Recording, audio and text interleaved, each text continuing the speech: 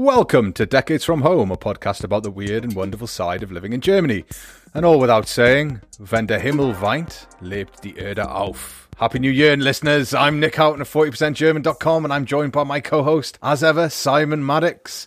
He's a man who doesn't need an introduction, but we give him one every week anyway. How are you, Simon? I'm doing all right, thank you, mate. How are you? Yeah, I'm back to work, isn't it? There's no more festivities. Everyone's taken down their lights outside their houses. I took down the Christmas tree on Sunday after it had begun to look slightly depressing. It had gone an off-colour green and it started to droop in a rather sad fashion. So, yeah, I guess Christmas is officially over, which will bum everyone out because it's only Epiphany on Thursday. Epiphany, listeners, for those people who were not raised by vicars, is when the three kings visit the baby Jesus. And we get a public holiday here in Bavaria. Yeah. I think it's countrywide, is it not? And if it's not, sorry.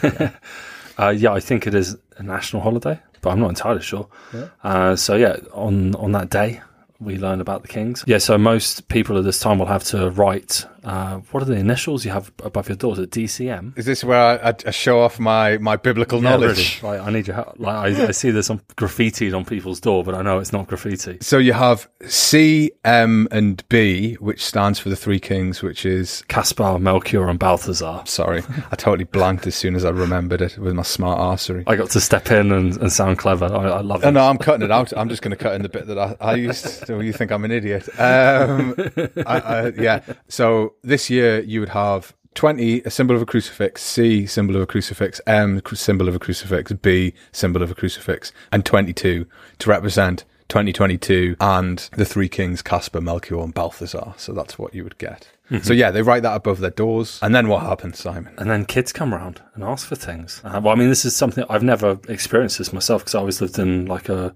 Hochhaus, like in a multi-apartment building. I don't think we're going to get any visitors this time. We put stuff out around Halloween and no one came. So in a pandemic, you shouldn't be really sending kids to people's houses. But there is a sort of, like, it's not trick or treat, but it's sort of that type of visitation. It's the same idea. You get the kids will come around dressed as the three kings. And when I first saw a kid where, like, because one of the three kings is traditionally Balthazar, I think. Balthazar, it is. Yeah. It is Balthazar is represented as coming from, I think it's because he's meant to have come from Africa, mm-hmm. or at least certainly the medieval depictions clearly indicate coming from a foreign land. And the three kings are often sort of perceived to be quite exotic. They're always represented as quite exotic, wearing turbans and things like that, or at least what Westerners would consider exotic. And so he's always represented as a black man. And the first time I saw a kid, this must be way back in 2011, I think it was in Regensburg. We were walking around the streets on the public holiday and these three kids walked past and one of them was blacked up. And I was just like, whoa, okay, that's abnormal. And people were saying to us that, oh, it's not weird. It's not racist. Yeah. It's a costume.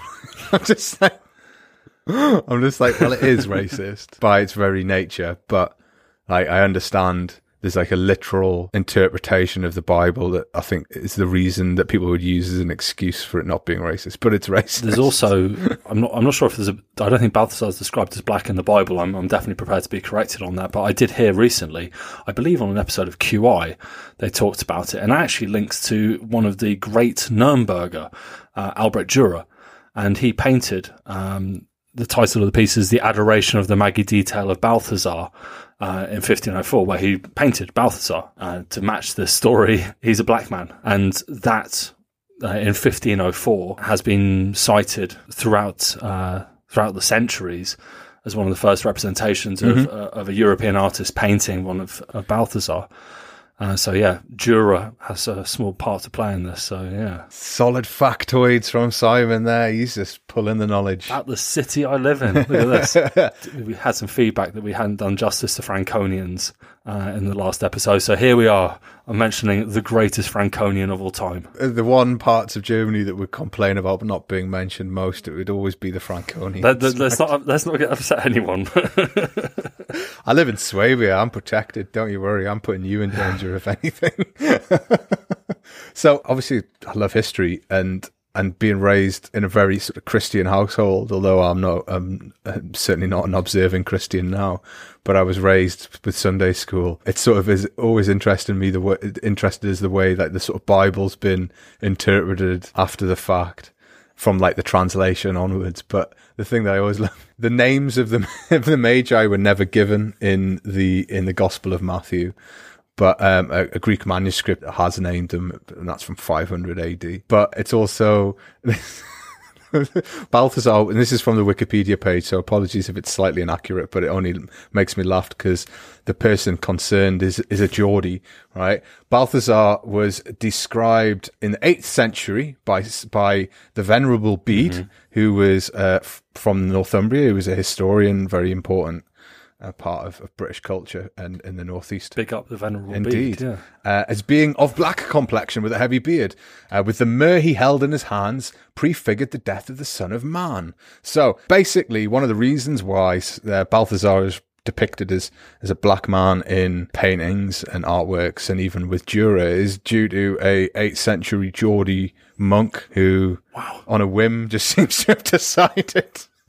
He's like, let's literally add some important details that we're missing here. We get a day off on Thursday, which means it's a really weird one because we're off on Thursday, then I'm back to work on Friday. So I always seem to start work on Fridays. It's a bit of a bummer. You don't get to exploit the wonderful bridge day or Brucketag. I can't because I've got classes. I can't bridge that gap because I'd have to cancel classes. I'm just setting myself up to fail in the future. Plus, if I'm going to have to work, why not make loads of other students do it too? That's what they signed up for. Yeah, exactly. That's what they want. Commitment. So, it's not been long since we spoke to each other. We were in each other's company last, was it Wednesday? Yes, it was Wednesday, wasn't it? It was Wednesday. Yeah. So I went over to Simon and his lovely wife's home and they cooked me, as ever, the theme of the last 4 weeks, a roast dinner. So, it was chicken we were eating, and inexplicably, one of the guests requested that we make Yorkshire puddings, which don't go with chicken traditionally, but fuck it. We're iconoclasts. We don't need to follow the rules that some weirdos made up about food. So we had some Yorkshire puddings, which were quite nice. But yeah, it was a lovely time had by all. But that's not to mention the really important part, which was the gift of beer that was given to us by our friend Stuart. Yeah, shout out Stu. Some lovely, lovely beers there. It's Franconian selection. I had one yesterday. It was very good. I had the first one I had was the Zwickel. And it's not a strong flavour beer at all. And a lot of Zwickels I've had in the past have been quite like, they make you think of like sitting in a dark cave drinking it. And it was just the lightest, loveliest beer. And you could drink like 10 of them and just feel like you just was so hydrated. So yeah, that was a nice surprise, that one. And yeah, the Meinl, very, very nice as well. Yeah. I had good stuff. I think I had that yesterday. So I had the Meinl Helles, and that was, I mean, I've said it before, like, and it's, I certainly, I don't know how you feel, the last couple of weeks we sort of bashed Germany a bit because we have a tendency to sometimes go 2-footed in when we've got a strong opinion about certain things on Germany. But like there's some of the things that they have the good sides and the bad sides, but with beer there's only ever good sides. You just go in, buy 6 random beers, drink them, they'll all taste amazing. That's something that I would have a real challenge in dealing with if I move to another country, is the 2 beers after a long day. Yeah, sure, you could have 2 Heinekens or 2 Carlsbergs or something like that, but there's no more sort of satisfying thing than to go and buy 2 random beers you've never had before and discover, oh, like this is like my new favorite beer. It's such a pleasing activity. You don't want to suffer shit beer, do you? Like, especially if you're only going to have 2 or maybe even 1 beer, you want it to be the best it can be, you know? Yeah, I saw a photo of myself the other night from New Year's Eve 5 years ago, I think. And I was in the UK visiting a friend, and I had a can of Foster's in my hand. Oh my God. It just made me so angry that I'd let myself do that. Yeah. But I remember just cane and boxes. You get 24 cans of Foster's, especially at Christmas, that do special deals when I worked in supermarkets. 10 quid for 24. Yeah. And there'd be like a warning a week before the delivery. And then it was chaos sometimes. People would go in and it'd be like three 24 cases for 20 quid or something. Yeah. And people wonder why pubs can't stay open in Britain, right? Yeah. But totally. But you drink it And it's a total sort of contrast, because you're buying as much beer for the smallest amount of money possible. Whereas in Germany, the pricing of beer is quite reasonable and you get really good quality. And it just, I mean, I can't unpack that in a lot of detail. Sorry, listener, I'm just not that smart yet. But I can't unpack what that means. But I think it has some resonance as to like what Britain's all about and what Germany's all about when it comes to certain consumption and consumer choices, right? You said beer is reasonably priced. I would say it's alarmingly affordable.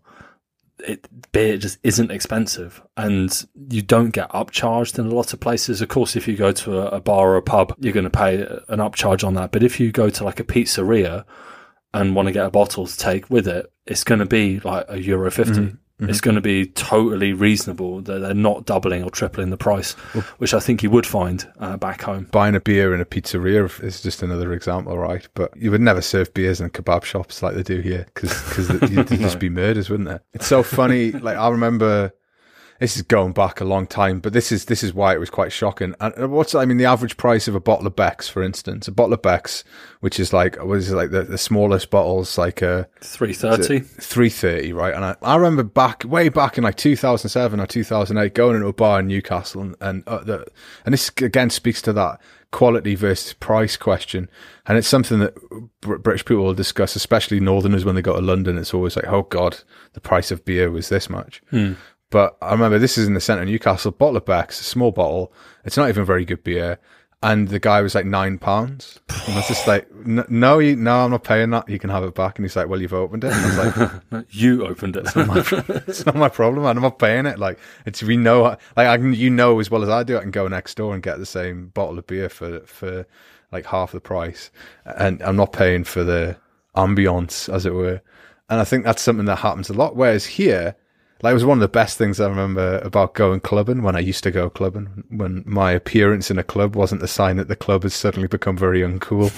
I remember going to clubs here, and you get a bottle of Augustiner, and I railed against Augustiner, I know, but it's a very good beer. You get a bottle of Augustiner for what?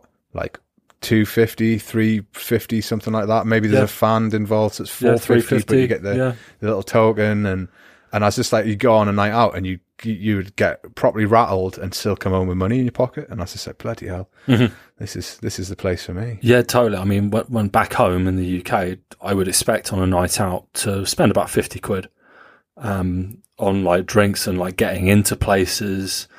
£50 would be sort of a standard amount of money to spend. Whereas here, £20, £30, or €30, to be better with the currency, is what I spend. A 50 would be balls to the wall, buying shots for everyone, living like a madman with a bottomless wallet. I mean, do you miss it? All things being equal, right? And there was no pandemic and you could go out clubbing. It's something I've been thinking about recently. Would you go out like clubbing if you could? With my taste in music being what it is, there aren't that many places that cater to like punk rock, and I'm a massive snob when it comes to other stuff. So like 80s hair metal upsets me. It's a close relative, but it's not something I'm going to spend my night with. But if I could go back to, like, there was a place called Metro's in Cardiff, £4 to get in on Wednesday nights, and then 99p for a double and mixer. So you get like a pint of something for £4. Just the brazen drunkenness and just the anarchy that ensued when we were all just that fueled by alcohol. Yeah, I wouldn't mind doing that again, but no, I wouldn't. I can't see myself doing it here at my age. Like, I sound old saying that, but no. But I think that's it. I think that's my realization. Because you remember we've had this conversation where I'd get really frustrated if everyone wanted to stay in someone's flat after watching football or something. I'd be like, let's go out and let's go. Or we'd always go out, and I'd always be the one going, let's go to another pub. Yeah. And everyone would be like, why? I'm constantly on the move. Yeah, I don't get that instinct. Yeah, at all. I love pub crawls, right? That's partially it. But that was definitely like a hangover from being a student, where you would just hop through bars and stuff. And then I sort of relaxed a bit, and I was like, all right, we'll just stay here. And now I've got to the point, I think certainly during the pandemic, where I'm just like, the idea of going to a club just sounds like the worst thing. And it's totally like the age meeting the pandemic at exactly the right point, where I'm just like, oh no, actually what I want to do is listen to the music I like, drink like drinks that are good and sort of easily go to sleep.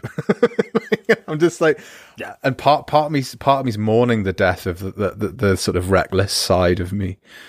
But the others, I don't know. I just feel like it's the right thing. I feel quite happy about it. I don't feel like I'm pining for the days of clubbing and stuff like that. I'm pining for the pub for sure. Like, I would love to go to the pub with our little crew and do what we used to do, like start at 12 and drink until the pub closes. Do you think we'd last? Yeah, of course. Do you think? Yeah. Well, I mean, it depends how reckless you are with like requesting sambucas and the like. You're the one that has that instinct. I don't. I've still never found a black sambuca. And honestly, every time I ask, I had an interaction. This is a few months ago. I had an interaction with a waiter, and I think he thought I was taking the piss out of him. And I said, "Do you have black sambuca?" And he went, "What's that?" And I was like, "Oh, it's sambuca, but it's black." And he like looked at us, like give us that eye, and I was like, "No, I'm not taking the piss. It's like that's exactly what it is." And I was like, "You'd know it if you had it." And he's like, "No, we don't have it." And I was like, "Oh, okay. I guess we're never going to find it," because black sambuca was a big thing in the pub in Newcastle. But is it just coloured sambuca, or is it actually different? I know it's exactly the same. Like, it's aniseed shot, but it's black. Apparently, there is a difference. The black one is predominantly infused with witch elderbush, anise, and licorice, whilst the white has more aromas and flavours of star anise. I mean, I can't honestly say that I saw much different. No, I'd never tasted the difference. When the sambucas are coming out, that's generally sort of, you're about 4 or 5 pints deep, right? And like, unless it's like some celebration and you're having it in the first round, which is a bold statement of intention. No thanks. I do miss going to the pub, but yeah, I think my clubbing days are over. My knee, I walked up the stairs before, my knee was clicking, and I was like, no one wants to have that on the dance floor. It's like click, click. It's like having a metronome on your body. Just telling you how you're old. It's like, fuck you, knee. But I think as well, like, obviously we both moved into houses and out of apartments now. We have gardens, and for me it's much more appealing just to have a load of people around with a few cases of beer and smash through them without having to deal with obnoxious strangers who don't quite vibe with my vibe. I like meeting people, right? And groups of English speakers, even groups like our group would intermittently mix between German and English, and there'd be people speaking German in one conversation and people speaking English in another conversation. But you'd always end up part of the night, someone would creep up and go, "Are you guys from Britain?" And so I don't really miss that aspect of it, but I did enjoy like sort of meeting people in random situations. But the enjoyment factor, I think the idea of going to a club sounds good, and I think every so often I go, "Oh, that sounds like a good idea," and then I realise I got to go in and realise exactly how old I was, and just I'd never live it down. Just to quickly turn to meeting strangers, I was always a little jealous whenever it happened, because 9 times out of 10 they'd be like, "Oh, you're a Geordie," and they would be all over you because of your accent and your heritage and your coolness. No, it's because I'm just a delightful conversational partner. That's what it is. People just gravitate towards my abundance of crack. That is to say, the conversational crack, not the drug crack. Okay. But like anyone north of Watford was just like immediately, "Oh, he's a Geordie, he's classy." It's like, he's a dick. We fucking hate him. Yeah, that could be right.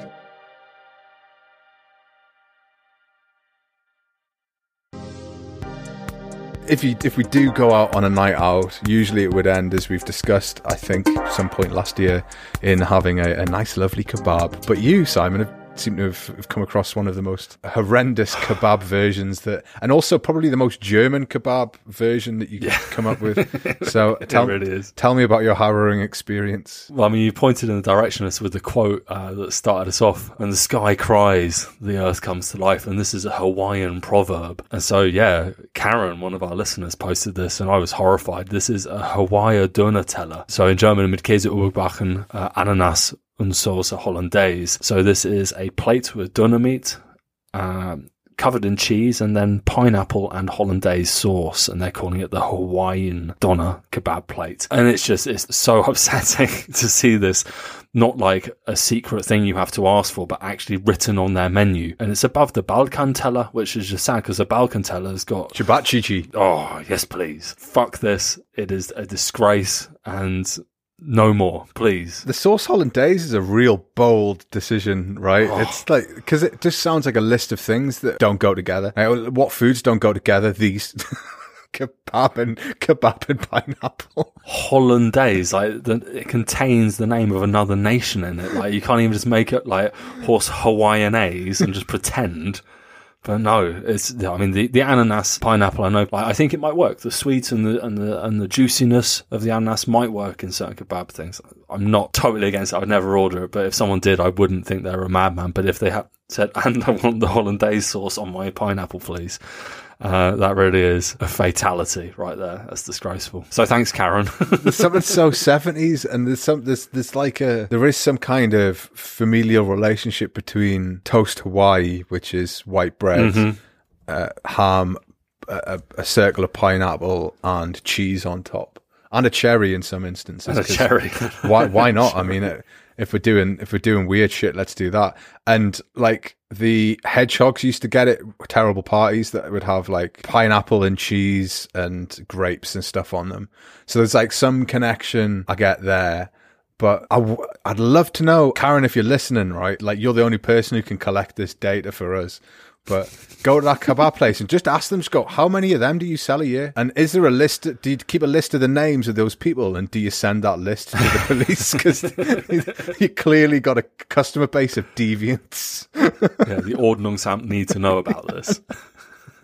Like, that's the kind of data collection that I think is vital in this day and age. Don't know about you, but there's at least 4 people a year who are buying Hawaiian kebabs. I want to know who those people are. I want to know if I live next door to one of them. Yeah, assemble a register, please. Exactly.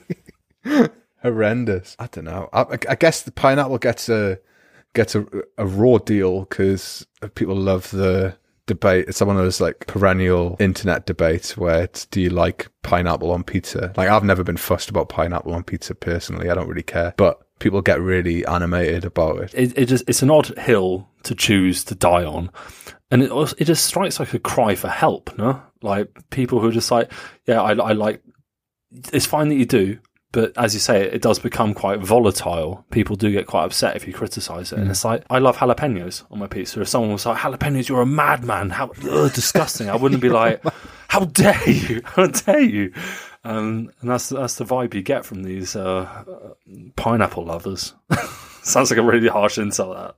I can't say anything about weird food choices because I spent a month talking about cheese and Stollen, and so I mean it would seem slightly hypocritical. But we're doing it anyway. I don't. I'd totally. If you want to eat whatever you want to eat, enjoy it. It also suggests they know their customers way better than we do. But again, Karen, find out. I need you to find out. Really, I will not sleep until I know how many people are buying Hawaiian kebabs. I mean, the other side of it is I do enjoy the look on my German family's faces when I do something that is particularly normal food etiquette in Britain and just isn't here. Like we're having lunch and it was broadside. And so I had some peanut butter. My wife likes to have a bit of jam on bread after having eaten her lunch. And so bread, peanut butter, jam, it all came together. Bang, I'm there happily making myself a peanut butter and jam, not sandwich because it was open top, but you know, I'm collecting it together. It's happening, right? And I looked up and the faces of my parents-in-law and my wife were just like, it was almost like they'd seen a horrific accident. Like the look on their faces. And they're like, are you putting jam on your peanut butter? Ugh. And I'm like, what are you talking about? Like, it's the most normal. And it's in those moments where you realize, oh, like this thing that's completely normal in my culture just isn't to these people. And it's not necessarily to German-wide, just this group of particular people. I'll say if they had no exposure to American TV, because PB&J is such a big part of sandwich culture on American TV shows, especially like 80s and 90s ones. Everyone was eating PB&J. The other one is when I dip my biscuits in my tea. And I do that ritually. If you give me a cup of tea and there's biscuits available, that combination is going to occur. And every time I've done it in front of people, whether it's my German family or just people, they always just like look at me like I'm deranged. But then I see people deep dipping cake in their tea, and I find that slightly deranged because it's like the consistency clearly isn't. It's not designed to be dipped. No. You're going to cause yourself a problem.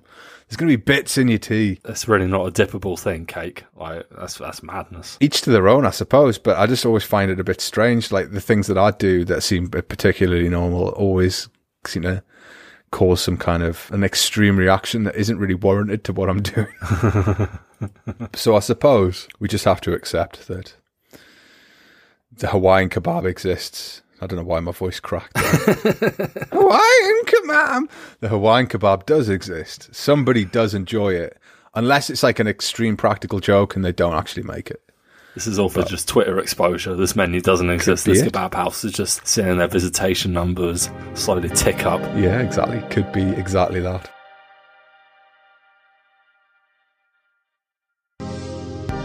So it's been a few months since the new German... Well, it's not even been a few months. It's been like a month, basically, since the German government...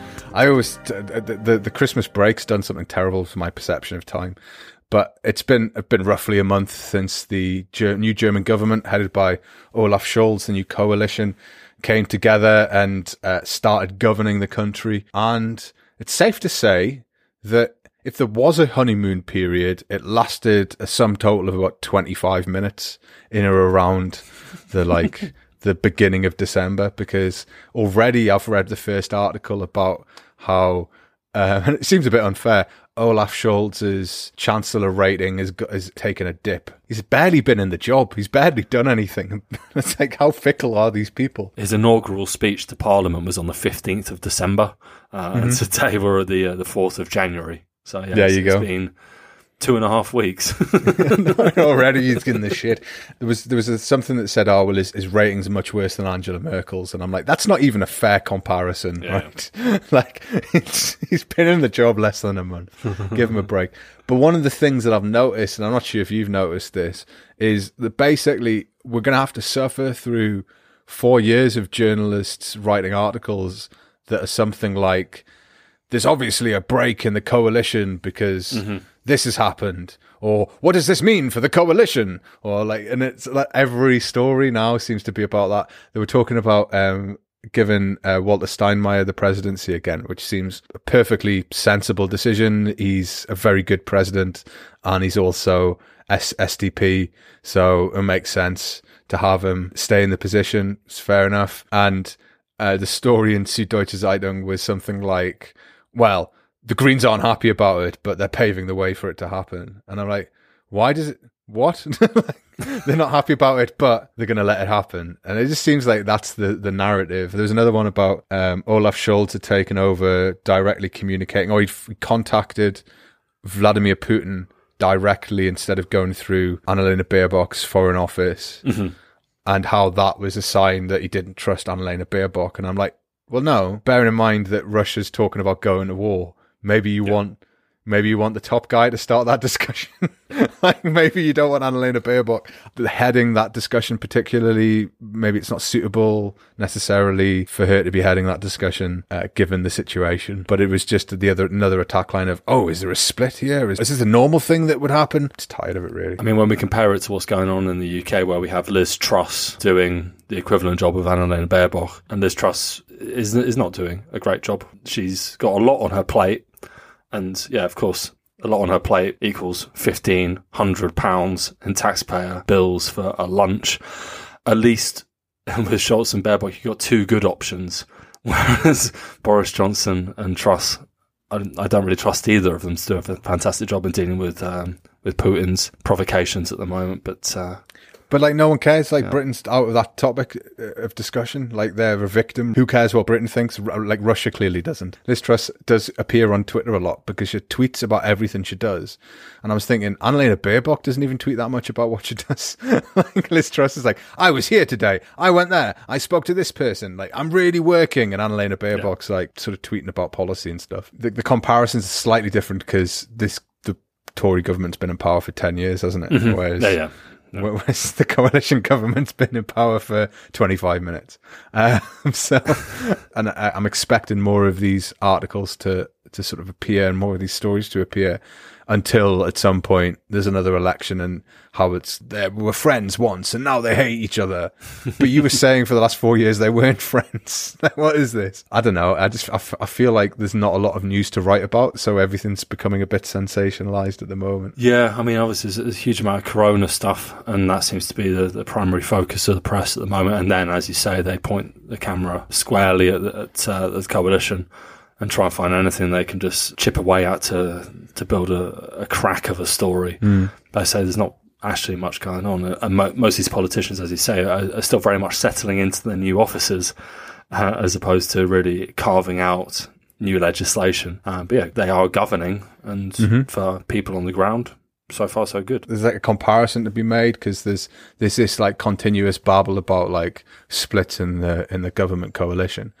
But also there's been this curious discussion over the last couple of days because of the rise of corona protests, or anti-lockdown protests, or whatever we're calling these sort of Queerdenker protests. They've been talking about the legality of this new strategy that a lot of protests seem to be taking, which is they're calling them, is it Spazierengehen?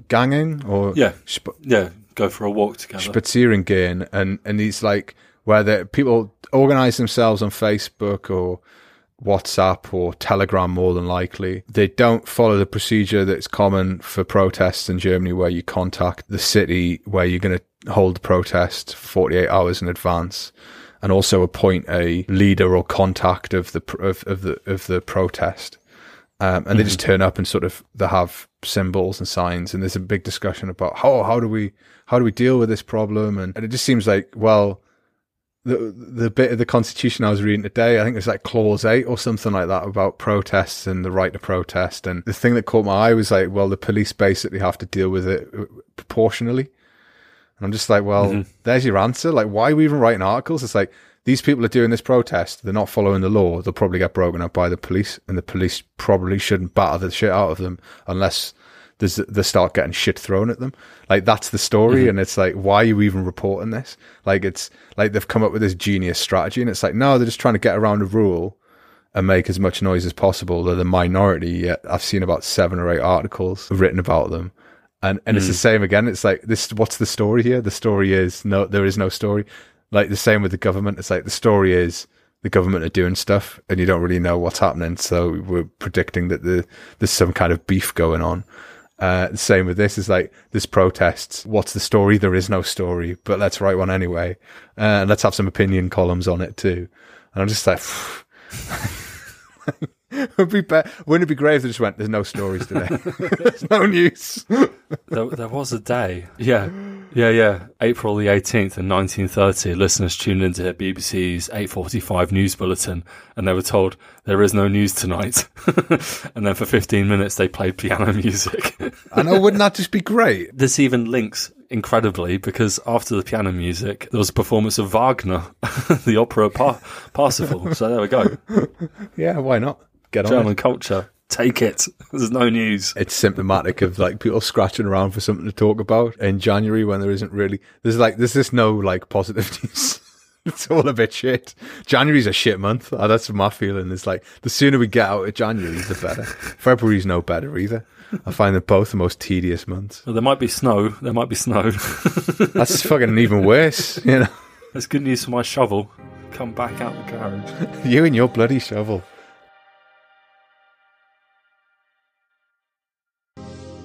Christmas was a time to gorge on a shit ton of meat and snacky goodness, and I know, by God, I did, and I've got the nightmares to prove it from my Stollen and cheese adventures. And since we've just gone through this binge period, for certainly me at least, and we also live in the centre of the world for cheap cuts of meat, I thought maybe it's a good time to start talking about, you know, is cheap meat a good thing, and B, is it going to last? And the reason I bring that question up is comments by Cem Özdemir, as you may remember from previous episodes, is the Green Party's agricultural minister in the government. And he's been talking to Bild on Am Sonntag about what he wants to see from farming and food production during his time in office. And one of the things he's looking for is more organic food and less convenience food in Germany, which brings me into conflict with one of my favourite politicians, because my God, convenience food is some of the best food.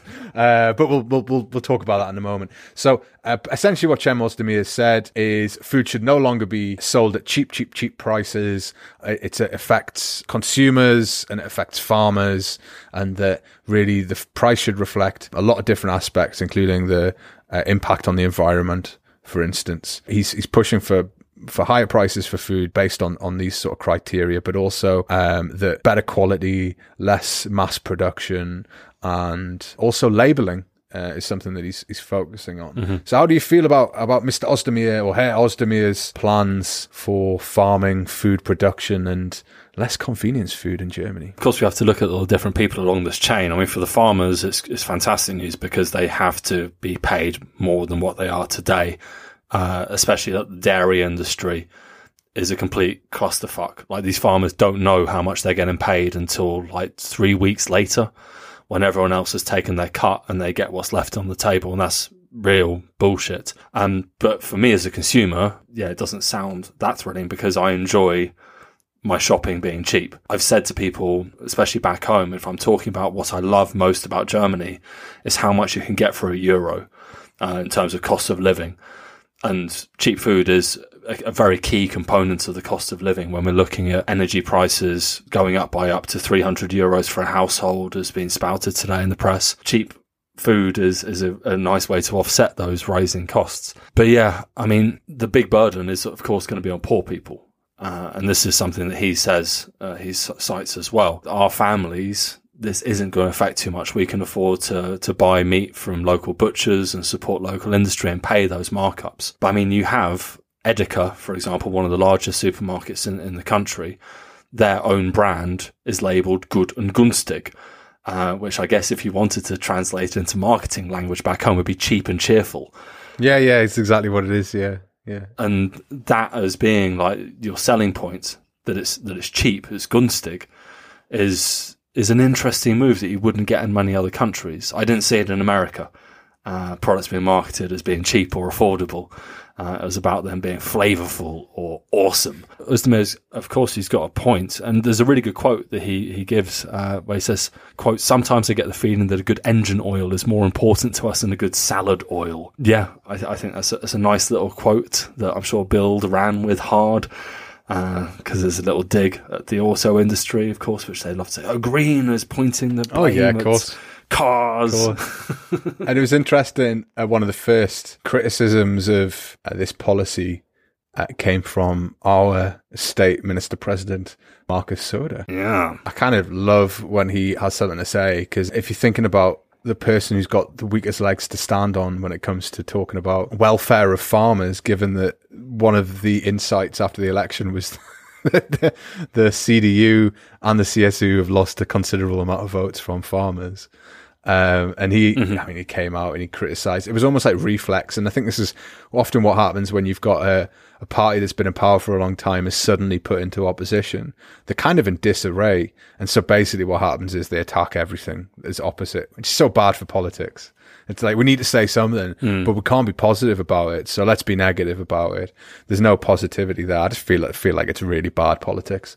And it just seems like kind of a wasted statement. But he's essentially said that the federal government was not there to dictate what or how much they should eat or how much people should eat, which kind of made me laugh a little bit, because it's like, well, why do you tax alcohol then?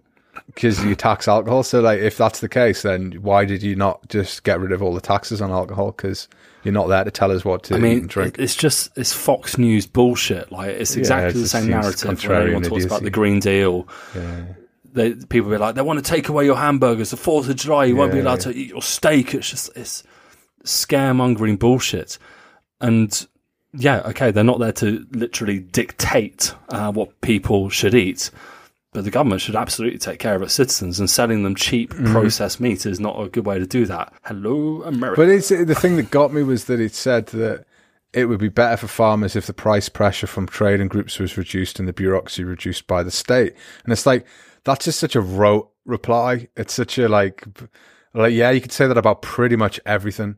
Like let's reduce the bureaucracy. Well, yeah, great, let's do that. But you've had the opportunity to do that and you haven't in 10 years. So like, what are you banging on about? Like, how long? Well, 15 years the CSU and CDU have been, certainly the CSU is always in power in Bavaria. So, but as a national government, they were in coalition with the CDU as ever, being sister parties. It almost like he hadn't read what the policies and ideas were. And actually what was interesting was seeing the reply from the industry, basically from people who are actual farmers, basically calling for similar kinds of ideas. And this is the Freie Bauern, I think they're called, so the free farmers. Yeah, they've got three main ideas that they want to put forward to Czemozdemir. They want to see an origin label on all food, so that people buy in what the food can identify locally, which I think that's quite sensible. A lot of products do have that. Certainly vegetables do have that in Franconia, at least I've seen that. Secondly, they wanted a fair supply chain relations. So they're talking about this issue with regards to pricing, where supermarkets will often pay after the fact. And so farmers don't necessarily know how much they're going to get paid for their produce until they actually pay, because the supermarkets claim market forces, etc., etc. And the third thing they wanted was what they call the unbundling law, which is kind of, it's not a great translation, but basically the break up monopolies of big food producers. And these all seem quite in tune with what Czemozdemir is saying. His policy is not entirely fleshed out, because he's just introducing it and talking about it as a concept. It's not a fully fleshed out thing, and it might not be for a number of years. But I don't see what they're already in kind of the same place, negotiations wise. And then you've just got Marcus Soda wheeling and going, "Oh, you should do these things." it's like, yeah, I think he knows that. It's just all very convenient because everyone has the ability to blame the consumer, because the supermarkets can say, okay, yeah, we can only pay this much because your products haven't sold that much because of the consumer, because of the market. And then other people say, but we can't charge that much because the consumers won't buy it. And then we're told by people like Söder that as consumers, we have a responsibility to demonstrate what kind of integrity we want in our food supply chains. One of my favorite words in the whole of the German language is Schnäppchen, a bargain. And in my core, I am a Schnäppchenjäger. I'm a bargain hunter. And I think anyone who is responsible for doing the weekly shop for their family becomes a bargain hunter, because that's how the German system is built. Unless you go exclusively to like really expensive supermarkets, which you have to go to like Karstadt and like shop in there, sort of delicatessen style. Rewe is a bit pricier, Edeka. But if you are a normal shopper, like you spend a lot of your time going, oh, that's a good deal, I'll take that, that's a good deal. And of course, that's what the supermarkets want. We are pawns in this play, and blaming the consumer on the back end seems very disingenuous. But there was a really good quote from Reinhard Jung, who is the head of the Freie Bauern that Nick's already mentioned. And he said, if we manage to pry a little bit of money from the big supermarkets and the big slaughterhouses, and the dairy factories, the consumer wouldn't have to pay much more. And I think this is the other key. I mean, yeah, we talk about big supermarkets, but yeah, big slaughterhouses is not necessarily something we think about much. Obviously, it was in the press with Corona numbers at Tönnies up in the north at the start of the pandemic. These companies with CEOs worth millions, some of the richest men in Germany, to the point that they're running Bayern Munich through their sausage legacy. It's a difficult relationship to break, and it's quite scary looking at the possible price uptick being theorized. So at the moment, I'm not sure which beef is cited here. The current price of a kilo of beef is about 14 euros at the moment. And to make it sort of climate neutral and to make it fair for everyone along the chain, a study by an independent group of farmers and environmentalists say that it should be about 80 euros a kilo. So that's a pretty massive uptick, 5 or 6 times more than what it costs today. And yeah, could you happily dish out 5 or 6 times more for your meat? I mean, probably not actually, and not ultimately. You'd eat less meat. That's but I think we already do that. We don't eat a vast amount of meat. We should be promoting, and I think farmers want sustainable farming, and I think the farmers want to produce stuff. That the concern is just, will we ever be able to sell it? And I think people will pay more for quality. It's a fact of life in Germany. The higher the quality, the higher the price. But I think if it goes hand in hand with raising the minimum wage and trying to pull people out of poverty, then I don't see it being a massive problem if we increase certain food prices, especially if it relates to how bad the production is for the environment. Because that's just like, I mean, it's where we are now, man. Like we can't continue the way we've been going. I mean, I know a lot of people will probably disagree with that, but I think it's the truth. And of course, I mean, it also ties into animal welfare as well. To produce really cheap chicken, for example, the conditions are certainly better in Germany than they are in North America, where big chicken really restricts the freedoms that a farmer is allowed to give their chickens. I think everyone will be happy to pay to know that animals have a better quality of life. And of course, every farmer that raises any kind of animal, they want to give their animals a good life. They don't want them to be living in a tortured existence. And I mean, if you're trying to squeeze out every cent for every kilo, like, yeah, the animal welfare is going to be one of the first things that suffers. I mean, that goes in tune with this new law that's coming into effect the start of this year about the destruction of male, cockerels essentially in the farming process, because it's more difficult to feed. I think it takes like 3 months to feed a cockerel to the point where it could be used for slaughter, whereas it takes 5 weeks to fatten a specifically bred hens. And so they often just kill the male chicks when they're born. And that practice has now been banned in Germany, and they're trying to work on how they can ban it for the whole supply chain, so that any chicken that is slaughtered in Germany is following this new procedure. And so, like, I think animal welfare is a big part of what people want. I think people want to feel like they're buying food and buying products that are ethical and sustainable, and I think there's a truth in that. But the other side is obviously how much it costs.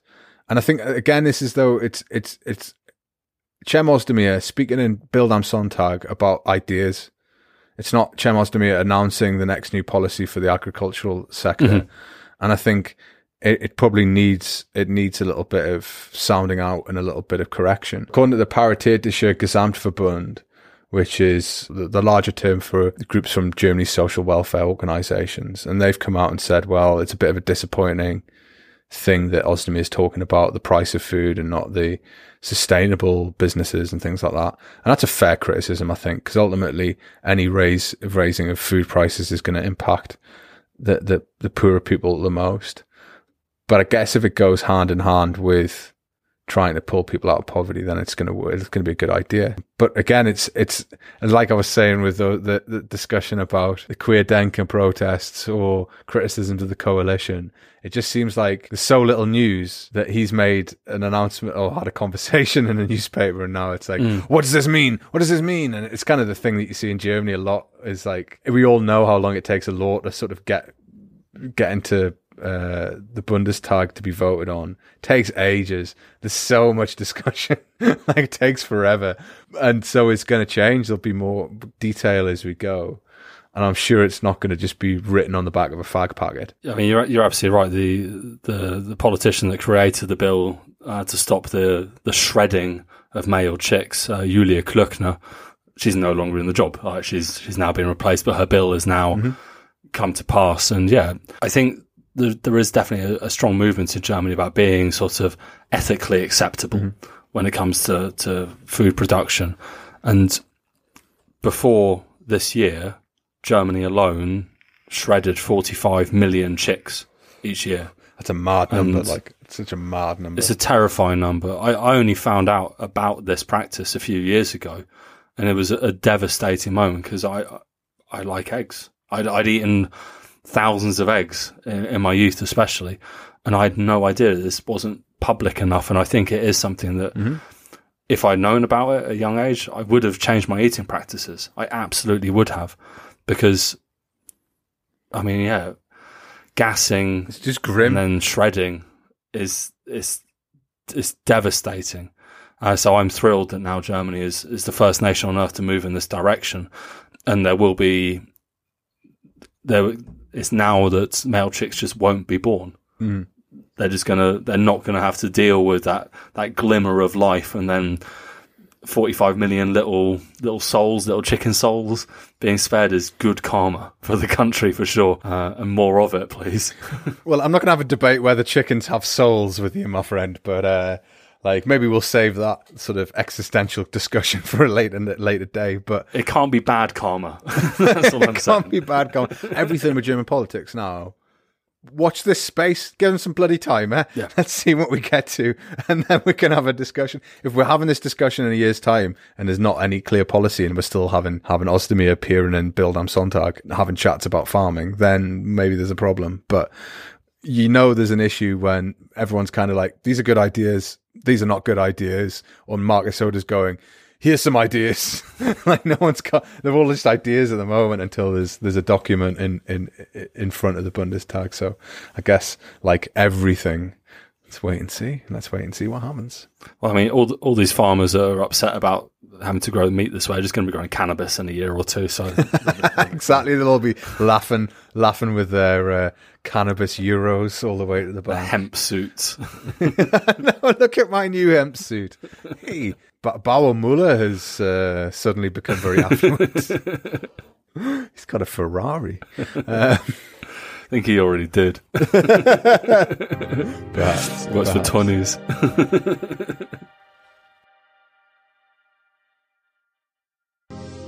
Hello zusammen. So Simon gave you our warmest regards for the new year last week, but I didn't get a chance to do it, so I'm going to do it again, even though I did it at the start of the podcast.